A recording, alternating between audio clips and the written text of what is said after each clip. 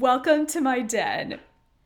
What if I told you that a college football team went from their defense being the third or fourth worst in the entire country to the top defense in just 1 year? And the reason they were able to do that was because of micro-learning. Yeah, I know it sounds crazy. I was literally shocked when our guest today, Chris Sterbenc, shared with me that one of their clients literally had that type of game-changing result from implementing micro-learning in their strategies and their team games. So let me just introduce you to Chris because he's super cool. Chris is the CRO of Learn to Win, where they're focused on the last mile of learning, really where, the last miles where the actual actionable learning happens. And I call Chris the prime minister of micro learning because that's exactly what they do so incredibly well, is help companies implement these micro learning tactics instead of looking at long training programs that ultimately are difficult information for most humans to retain.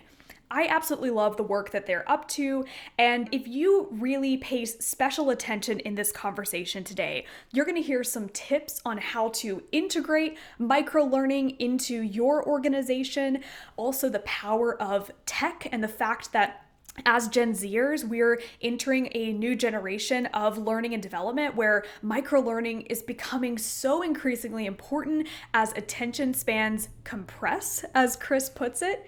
And we are literally going to see through this conversation Chris's thoughts on what he calls flipped learning and the education system and what we can do to improve that to make active learning a norm in our classrooms. If you enjoy today's conversation, I highly recommend you check out Learn to Win's Agile Learning Guide for Sales Leaders. They've got a micro series, and as you can see, we're kind of on this kick right now of sales and venture capital, and Chris, of course, is also an investor. I just think this is such an interesting time, especially with the world we're in right now where fundraising is so difficult, and we're post SVB and that entire crisis, and it's just fascinating to talk to some people who can give us a perspective into what's really important these days.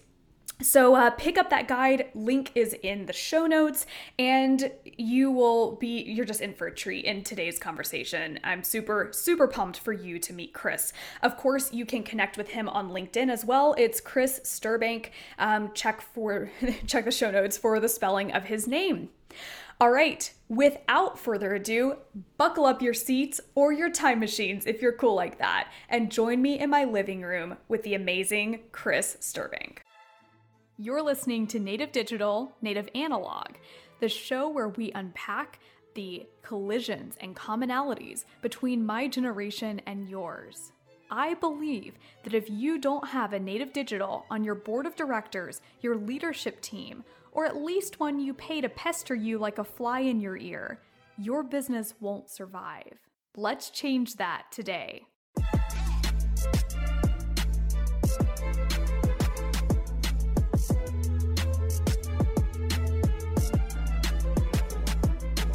I wanted to mention is with this topic, I know we talked about a couple of ideas last time, but I know mostly what you guys do is micro-learning, but I'd love to expand beyond that. So are there any other, new things with you guys looking at revenue that's going to be way higher next year? Like, are there any exciting things that you're launching or want to talk about? It's not so much that the product's changing, it's just kind of the use case. About half of our commercial business is in sales training, sales enablement. But the other half is possibly more interesting, but much more fragmented, which is frontline worker type roles. So it's any sort of role where people need to do technical training and certification before they could do their jobs. So we've got, nursing programs, teams that do solar power panels installation, the trades, HVAC, electricians and things. And that's very interesting to us because it's a ginormous market, right? But again, it's very fragmented. So we're just kind of experimenting there. Gotcha. I know when we first spoke, this is super cool. You said you never get to talk on any podcast about your love for sports. What what did you play growing up? Like what have you gotten into? What have you been able to keep playing? Because that's mostly what I'm interested in. Because I'm like, I'm here, I'm 24. I am not, I'm your opposite, Chris, of an athlete. My sister was a professional gymnast for until she was, I guess, 12 or 13, and she got invited to Olympic training. And my parents were like, no, we're not sending our 12-year-old to Olympic training. Anyway, I'm the exact opposite of that. So consider me a rookie. What sports do you love, and what have you been able to keep playing? I grew up in the Midwest in south of Chicago and played pretty much everything as a kid. And then we moved to California when I was in high school. And so that was the end of my ice hockey career, pretty much, because there really wasn't much ice in the Bay Area. But I played football, I played baseball, I played basketball, I ran track. And that was most of like all the way through high school. And then since then, a little bit of volleyball and softball, and golf. And then the body has gradually started to break down. And so the more vigorous sports have had to stop. So the other, and a lot of it was a result of being, I used to ride BMX and I was a skateboard rat. And you just pound the crap out of your body. And as a kid, you don't really care, but it comes back to get you later. So I've had to gradually kind of ease off of all of the vigorous, violent sports, and all I have left now is golf. So Maybe a better question would have been, what sports did you not play? That list probably would have been short. yeah, probably. I just if Oh it my was gosh. fast and it required, it was exciting, it was dangerous and fast, it was probably something I would try. So with golf, what do you have any favorite courses around the country that you play, or even the world? Yeah, I'm a full blown golf geek. So my top tracks are some of the ones that are the obvious ones. So St Andrews over in Scotland. Gotten a chance to get over there a few times. Ballybunion in Ireland are probably my two favorite international courses. Um, and then I play hundreds of courses in California. And then I've kind of done it for my son the other day. I play golf in like 31 states and 8 countries at this point. So Oh my gosh, wow. You have to really love something to do it in that many different places. yeah, So I have to ask this because let's just say the first time I went on a golf course, it looked like a groundhog had been there. Me trying to swing on the course, I'm knocking up dirt and the turf and all that. Like it was bad. yep, yep. So when you're first starting out, is there like a hump that you have to get over that most players experience before they love it? Like, does everyone start out like me, just absolutely hating it, can't even hit the ball sort of thing? And where does that hump occur? Yeah, that's pretty normal. It looks so easy until you try to do it, and then you're like, the ball's not even moving. Why is it so hard to hit it properly, right? Yes. Unlike a baseball or something, right? So I definitely recommend if you're going to play, get a series of like 2 or 3 lessons from a pro, and they'll teach you the fundamentals, which is basically things like your stance and your grip and some real basic stuff. And if you start with good fundamentals, pretty quickly you start to get the ball up in the air all the time, which is the first big hump. Instead of hitting the grounders, getting it up in the air, right? Yeah. And then after you start to get a little more control over that, then you start to work on score, and then course management and other bits come in. But that very first big hump that everybody battles, no matter how much they play, is the looking at the ball long enough to hit it and get it in the air thing. So I play 50 plus rounds a year, and I still probably do it a couple, 2, 3 times a round, where you lose concentration for that split second, and your head's not in the right spot, and the ball goes squirting off on the ground somewhere. It's not good. That makes me feel better, but good to know other people experience that as well. I have good hand-eye coordination. Just golf is not my thing. But maybe if we ever get to meet in person, then you can be the pro and teach me. Have you ever played with any interesting people? Yeah, so I've played with lots of different people. A lot of it is related to the industry that we're in tech. But also because I live about 45 minutes north of the Monterey Pebble Beach area, there's a lot of celebrities and people that are down there all the time. So I get to play with Ernie Banks, who was a Chicago Cub way back in the day. And I warmed up right next to Clint Eastwood one time at Spyglass. He was in the next thing over. I got to check out his swing. So stuff like that. You see a lot of those sightings down in that area, especially around January when the tournament's in town. So basically what you're saying is everybody else did their thing, right? Played for the Cubs, whatever. And then they end up at playing golf right there, and you get to meet all the cool people.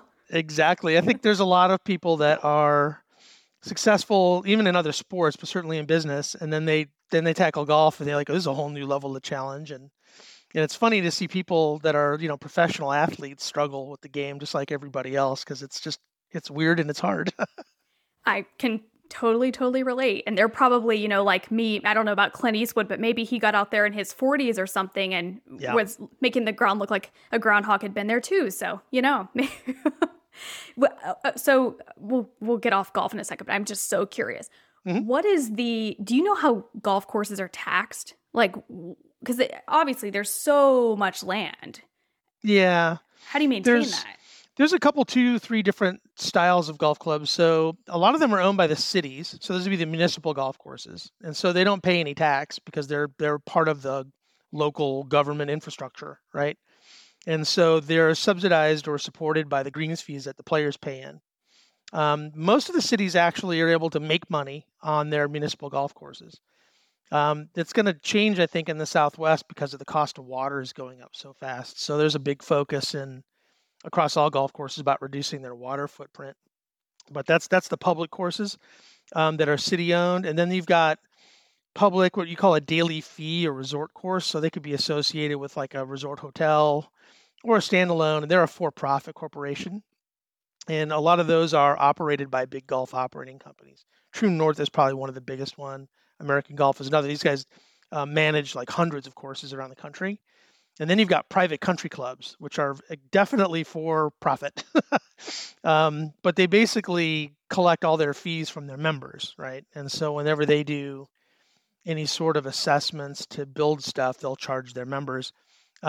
Both the daily fee and the private courses, because they're for-profit corporations, pay taxes on their profit. Interesting.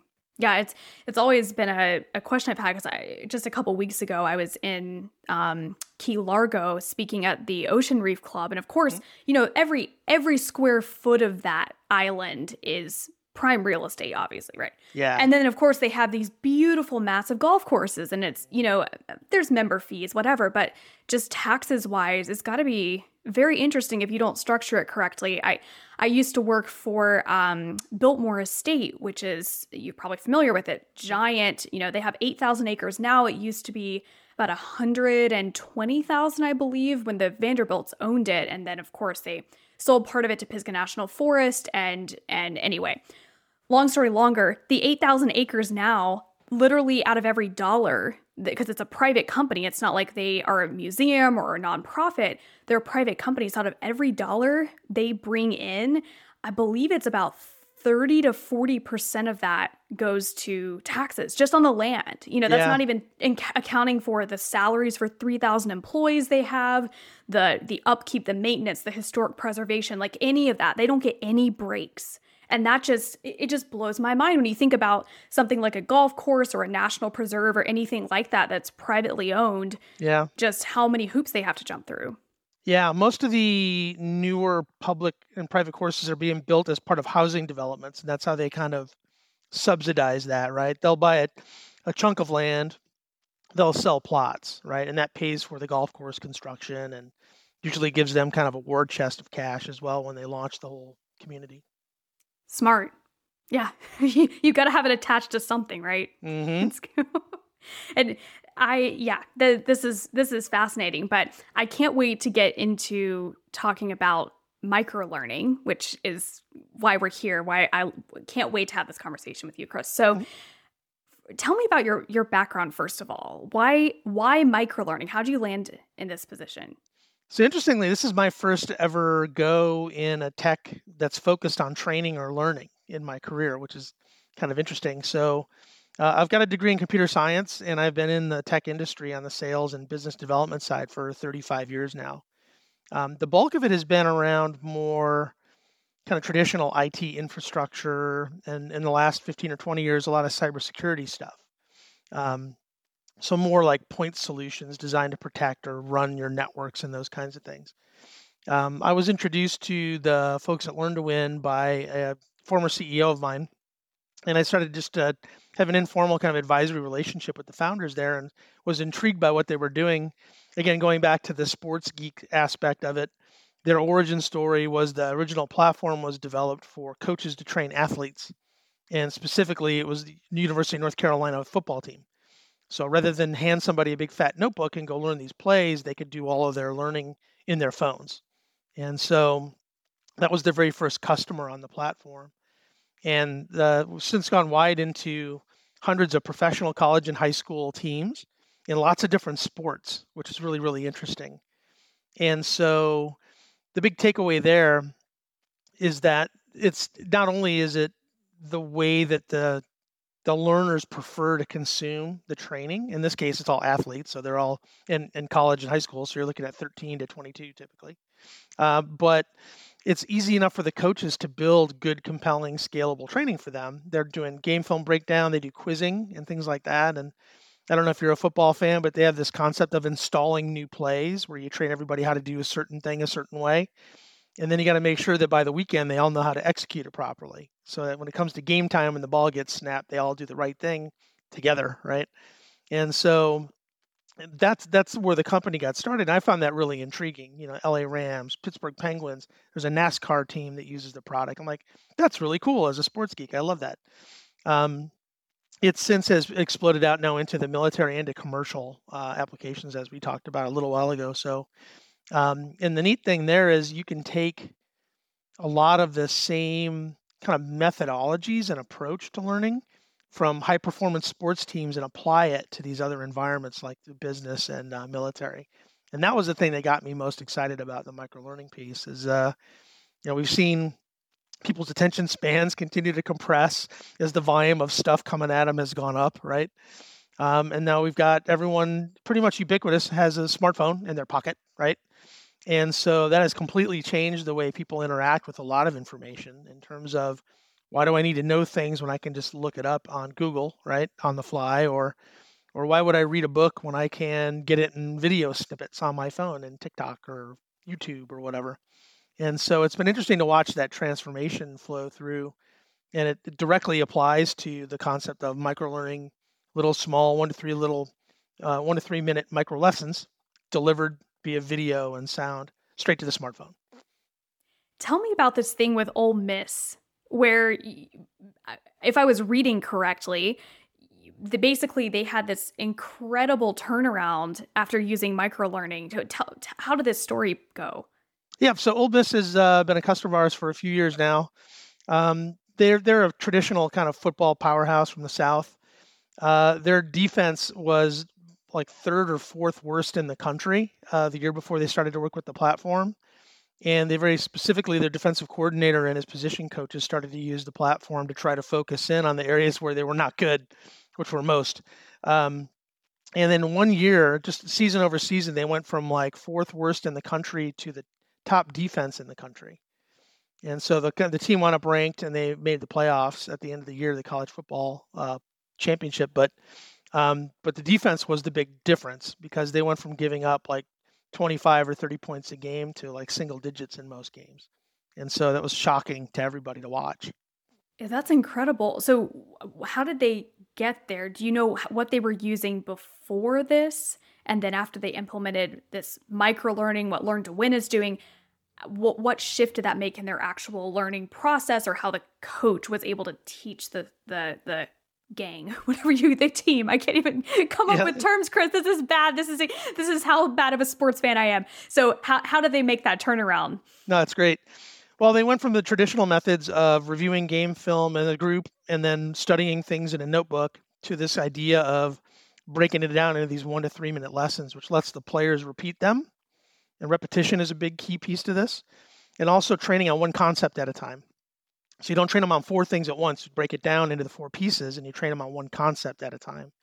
And people just generally have much better comprehension and retention if you build the training program to be structured that way. Like you can take any body of information, no matter how big or technical or complicated, you break it into those bite-sized chunks, and then you basically teach it one concept at a time. And so it could be watch this 1 minute video, and then you answer a question, and then it's okay, now read these 2 paragraphs and match the definitions, or watch this film and now take your finger and draw the path that you should take as a player on a hot read kind of thing. So and by mixing it up, it fires the brain differently. So, traditional passive learning is, okay, go watch this half-hour video and then take a quiz at the end or whatever.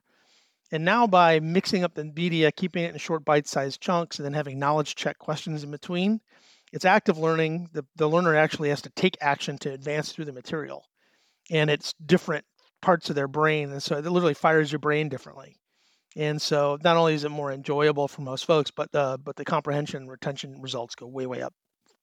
I'm sure you guys have done research on that sort of brain firing up and what lights up in your head when you're using microlearning versus the traditional long form learning. Do you what happens in your brain that creates that makes the retention so much better?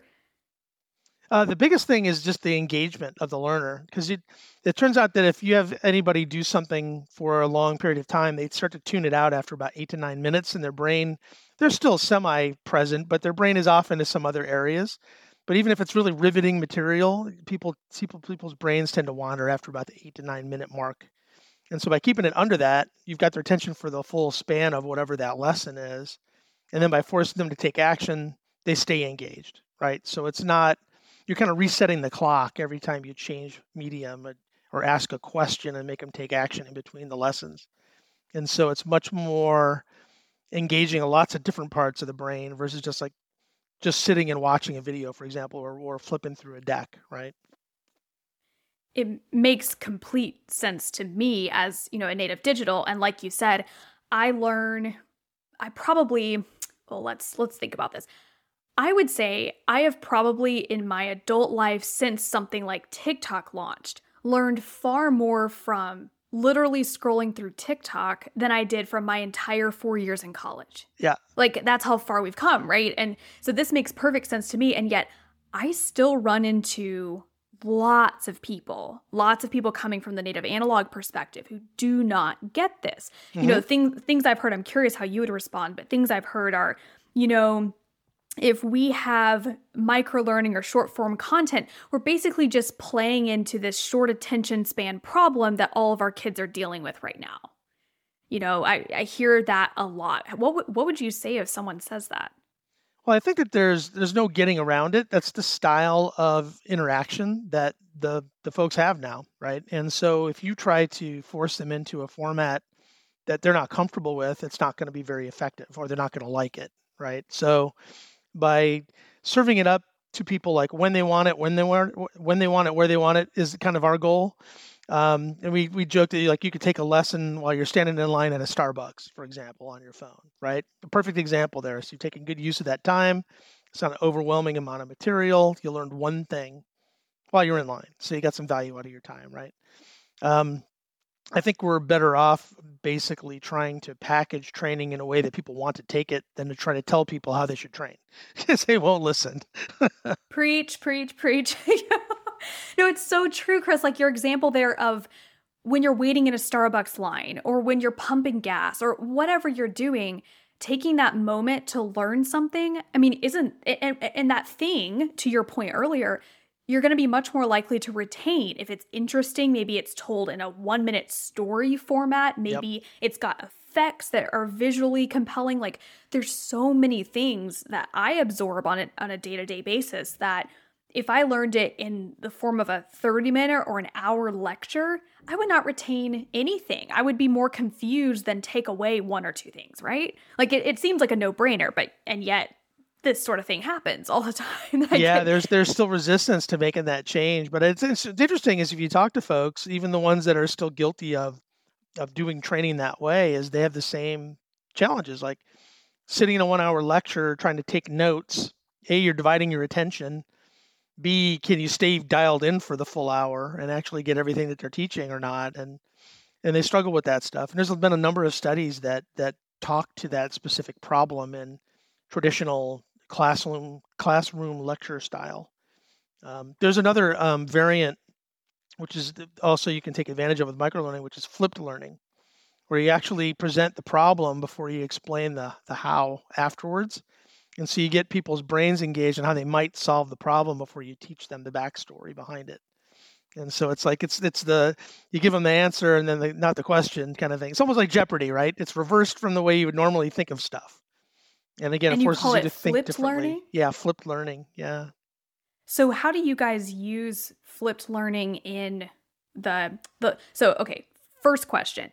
With Learn to Win, I'm assuming you guys are developing a lot of the training for your clients and customers, and then they also get to develop their own training. How do you guys break down the training, the actual development of the content? Yeah, great question. So there's actually a range of behaviors. In the sporting world, we pretty much train the coaches and they build all their own stuff.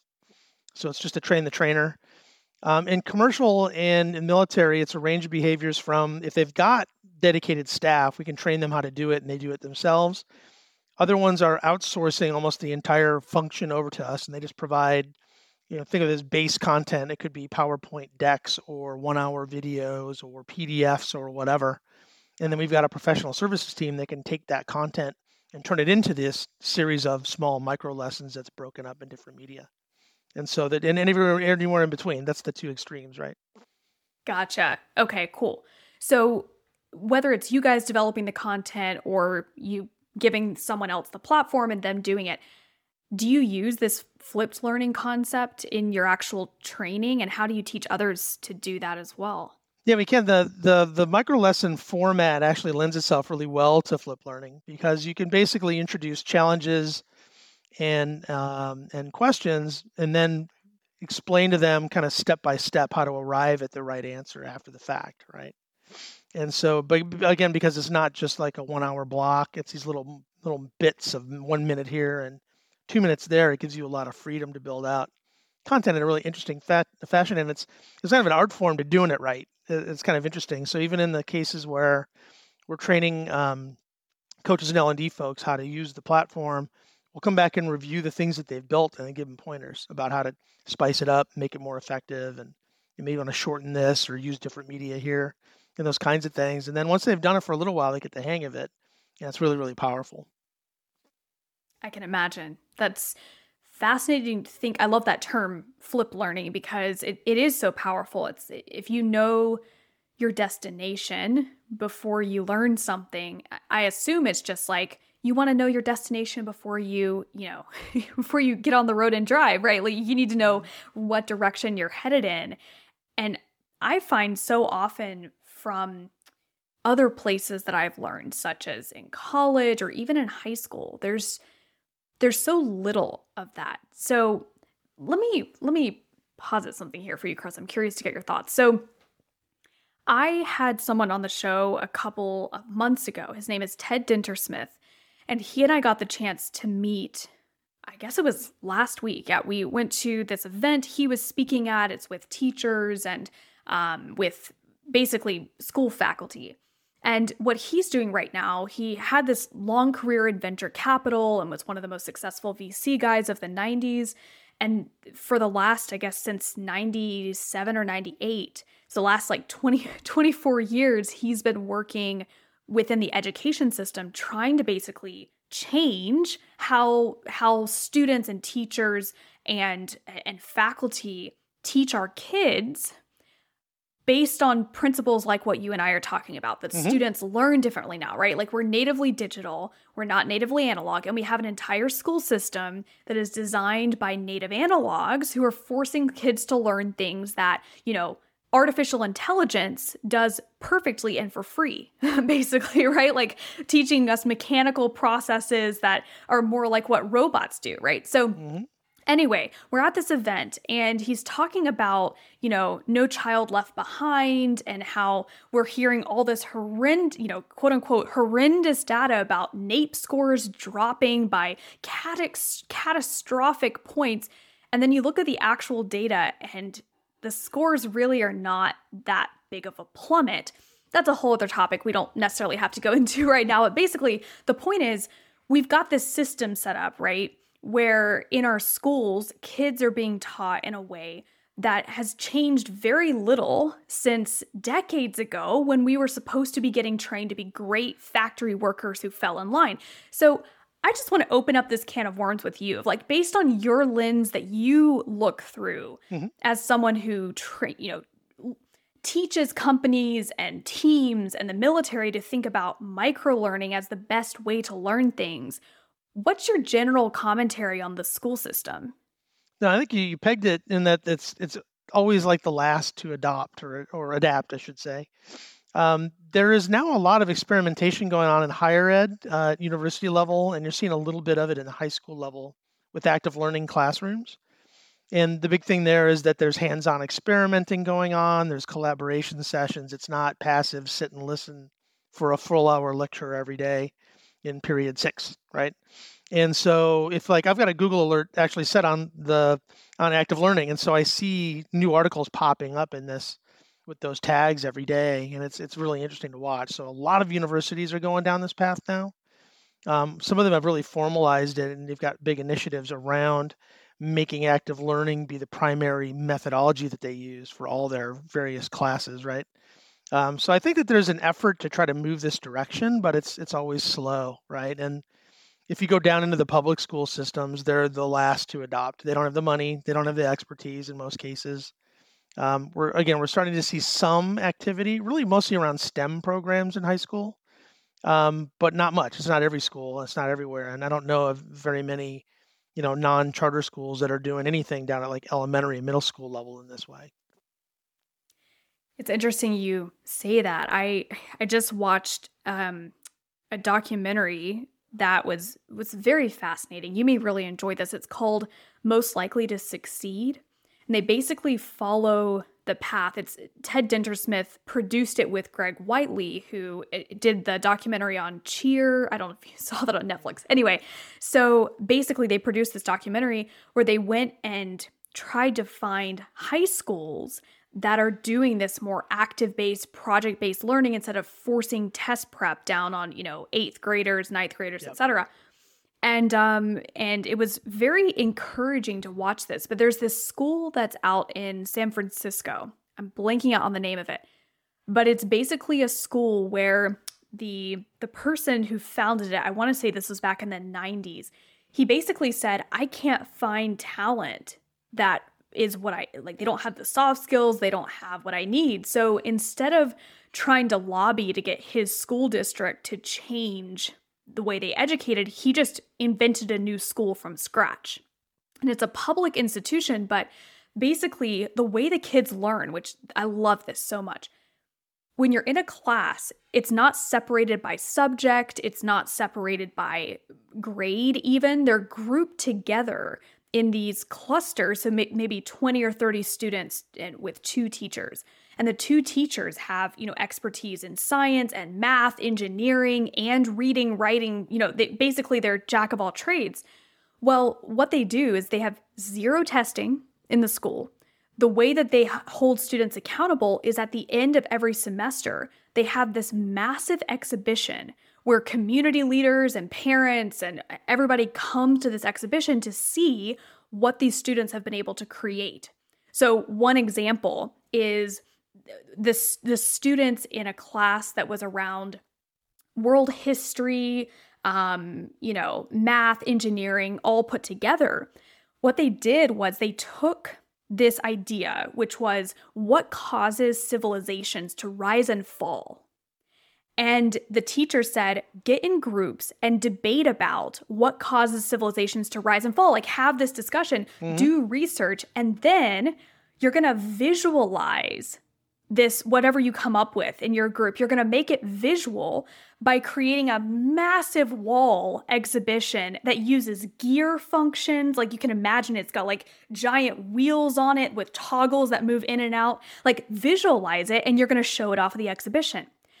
And Chris, you should have seen the kids' excitement. Just like some of them were staying after hours by 4, 5, 6 hours into the evening just to design 3D design on, a laptop, design their project, and then print out these pieces in a 3D printer and then put it together and then debate about it with the other students. And like, it was brilliant. And I'm just sitting there like, if every school taught this way with this sort of project-based learning, imagine the types of kids that we would create, Anyway, yeah. I thought that was fascinating. No, that's really interesting. And a lot of those elements, it's whatever you can do to make the training as appealing and engaging to the learner as you can, the more effective it is. And so that's a great example of that, right? So they're collaborating, they're having a vigorous debate about a specific topic. They're not just sitting and listening all day, right?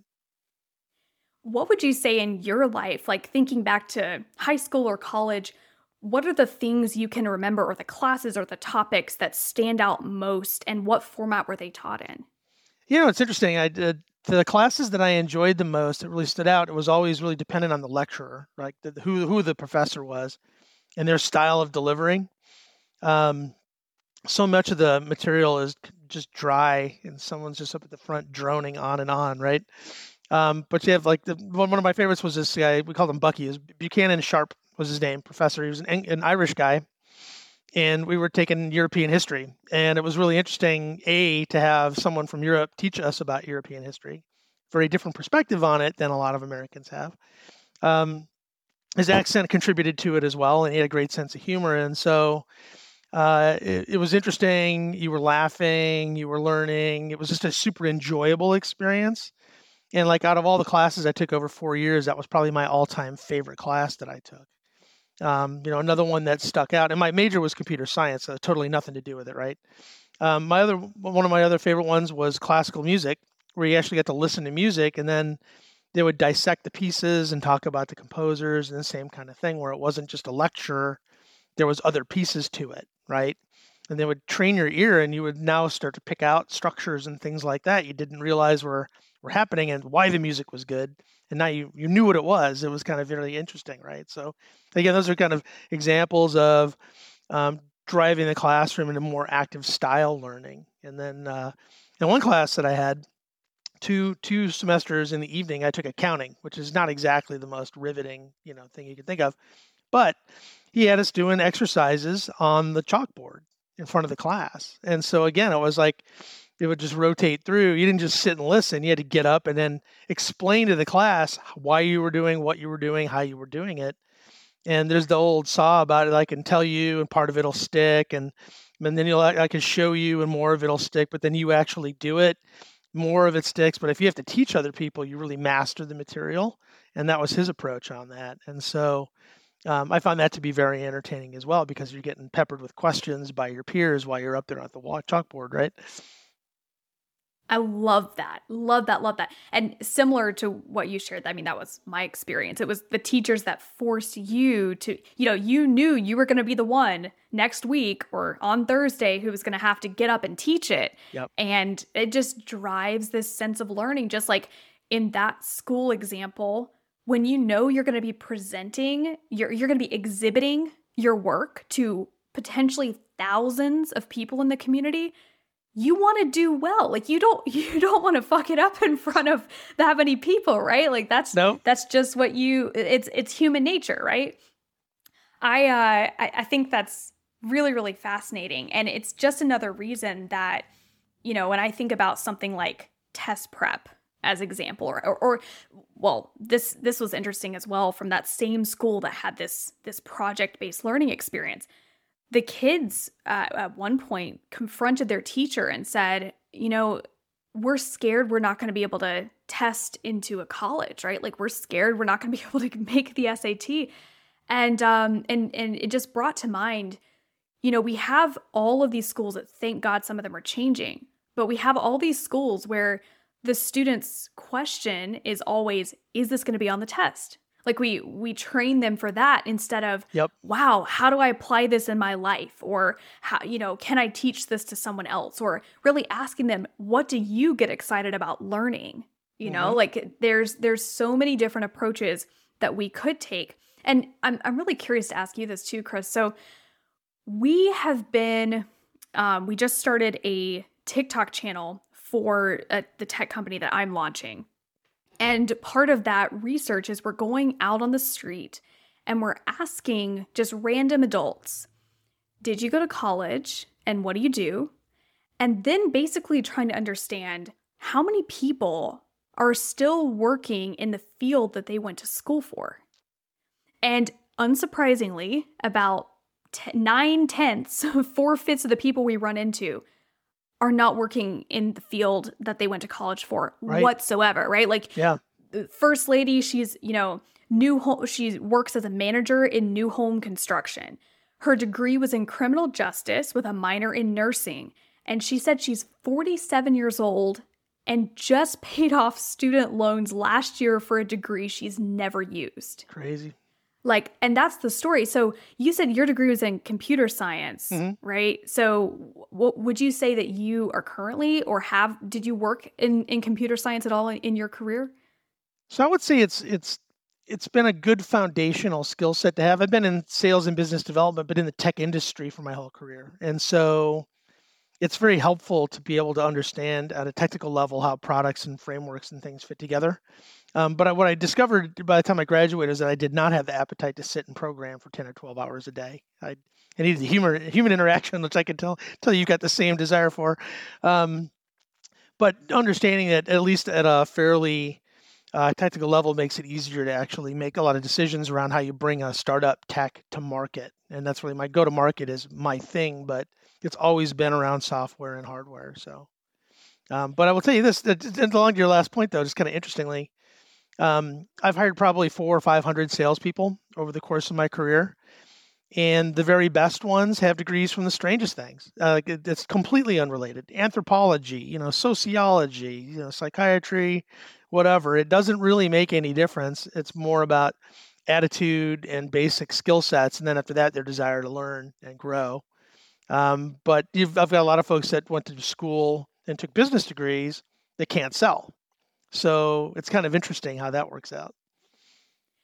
That's the story I keep hearing. And I mean, it seems obvious to me, right? Like as a native digital with about 63 to 65%, depending on what study you look at, of my generation saying, I don't know that college is worth it. Like we watch a ton of our millennial peers who did that, went through college, they jumped through the hoops, and they ended up working as baristas because they can't find work, or they found out the degree they got, they started their first job in that degree, whether it was healthcare administration or engineering or whatever, and they hated it, right? Like just hate it. Yep. So let me bounce this idea off of you. What if a student, thinking back to when you were 18, 19, if you had had the opportunity to gain the skills that you have, that you've used your whole career, knowledge of hardware and software and all that, but ultimately business development, sales skills, but you had experienced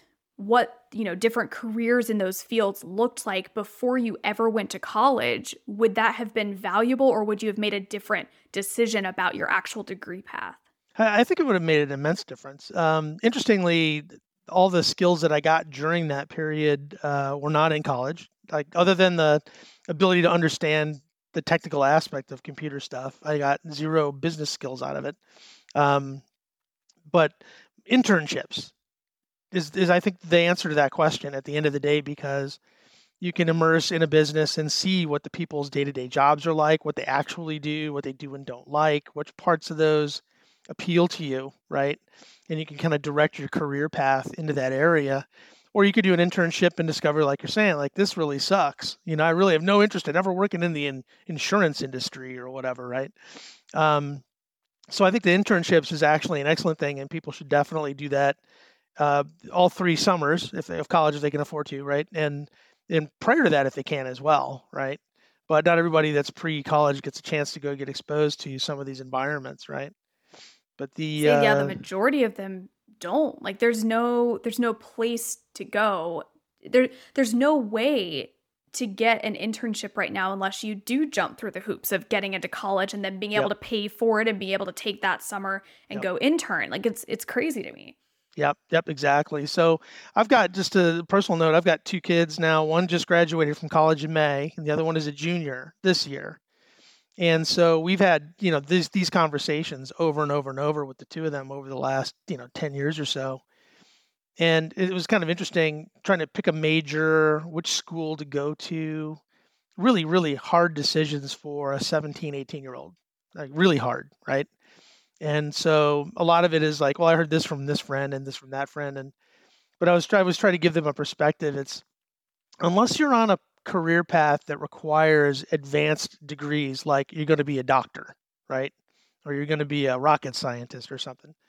At the end of the day, if your goal is to get a bachelor's degree, it's really basically about checking the box so that you're not discriminated against when you go apply for these jobs later as someone who doesn't have a degree. And then from that perspective, again, hiring people from all kinds of different backgrounds and degrees into sales, for example, totally unrelated, and their success correlation is also totally unrelated. It's really kind of interesting. And so I told them, is even whatever degree you pick something that you like, because I want you to enjoy it, engage, and master something, whether or not it's necessarily going to be your job path, because you may get out and discover, well, that was really interesting stuff, but the jobs in that field suck, or my first job in this other thing is really exciting and cool, but it's very different than what I studied. So just get through, check the box, right? And then, so that if you're not, neither one of my kids expressed interest in the 10-year medical school path. So we're going for the bachelor's degree and then out.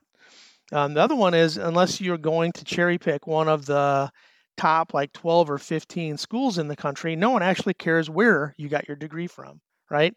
If it's not Harvard, Yale, Stanford, Georgetown, one of the Ivy League or MIT, people really don't care that you got it from ABC State or the local city university or whatever. You've got a bachelor's degree in something, you graduated. No one cares about your GPA after you had your first job either. That's another one. What was your GPA? No one cares. So, but check the box and game on from there. Just figure out what you do and don't want to do with your career path. And so it leads to some interesting conclusions and dialogue, certainly with your kids when they're trying to make those decisions. No kidding. No kidding. What would you say, Chris, if one of your kids had come to you and said, I'm just not going to school, like I'm not going to get my bachelor's?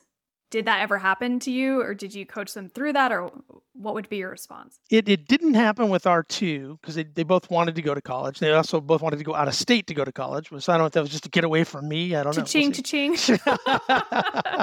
But we were actually happy for them to both leave the state so they could get experience outside of California, because if you grew up in the Bay Area and you think this is normal for the rest of the world, you're a little off base there. So one went to Ohio, one went to Colorado. So they're getting a radically different set of experiences and perspectives now, which is great. There's a number of folks I know that like the trades. There's very high earning, very comfortable lifestyles you can have if you can master certain trades. And you don't need to go get a 4-year degree to go do that.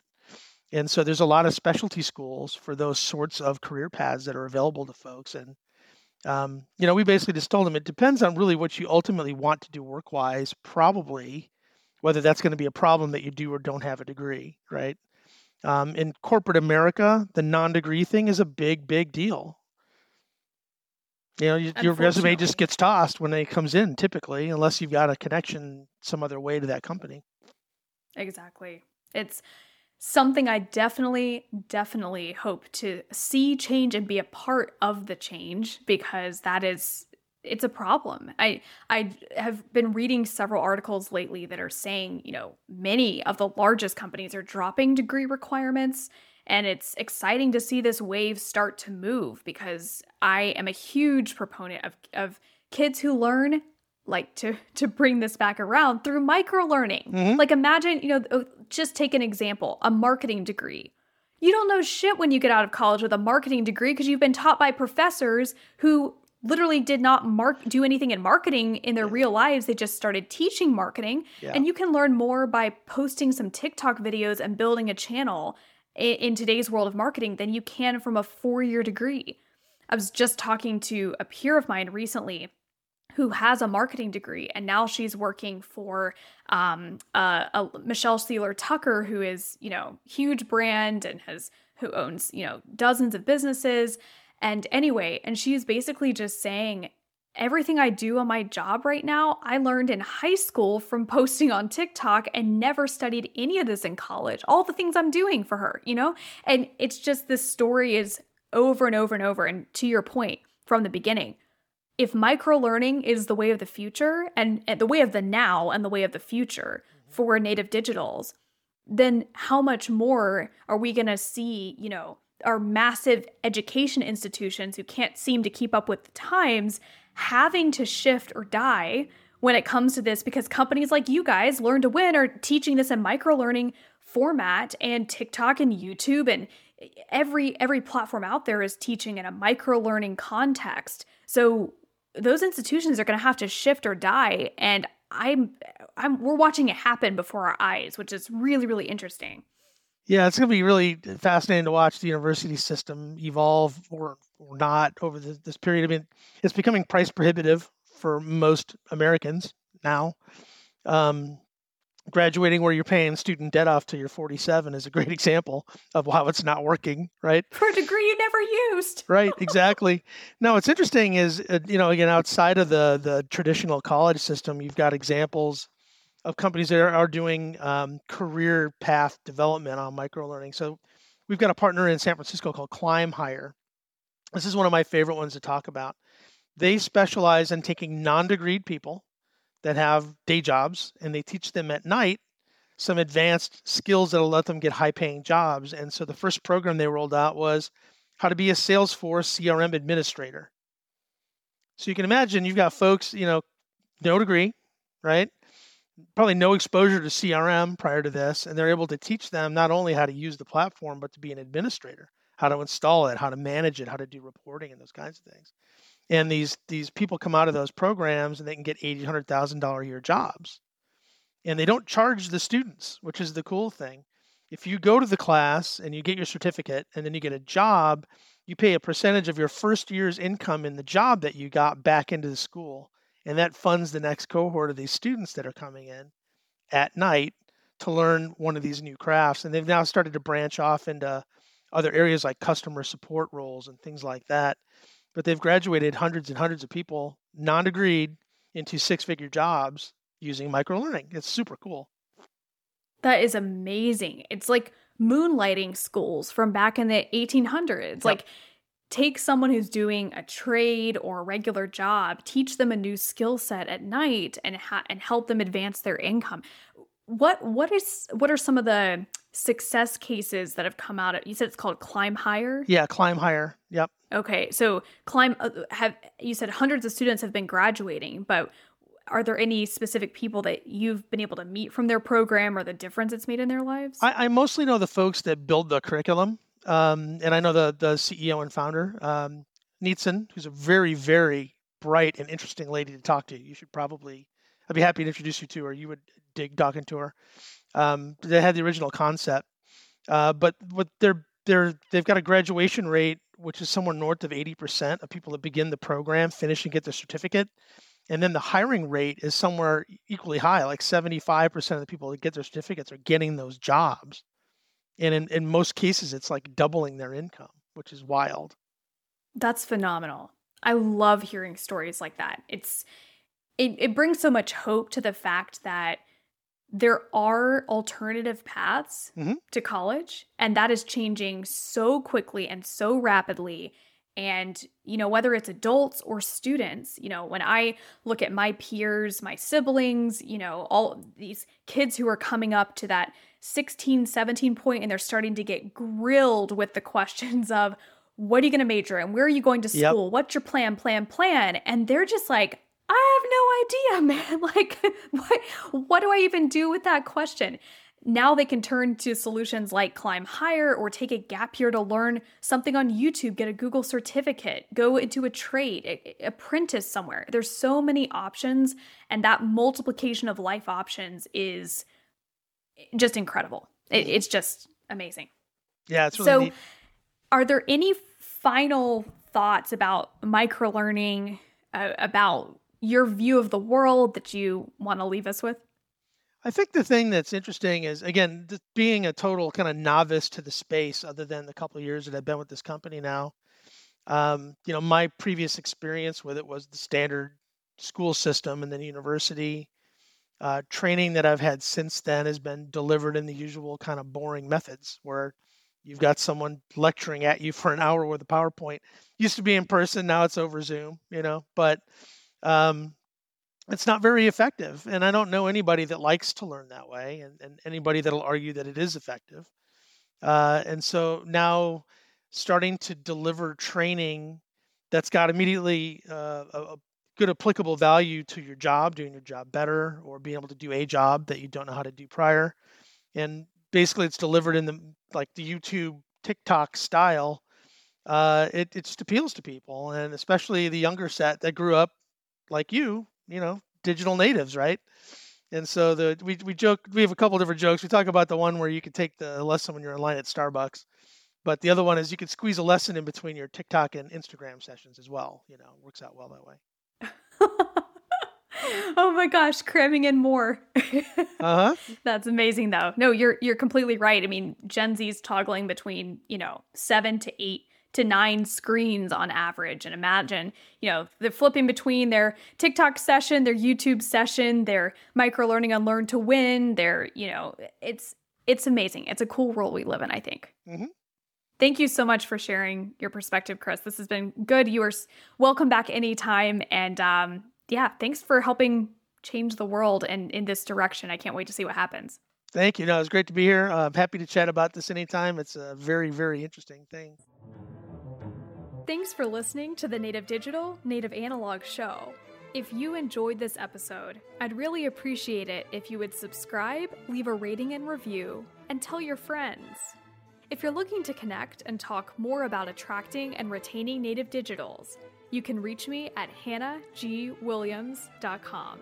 Thanks again, and I'll see you next time.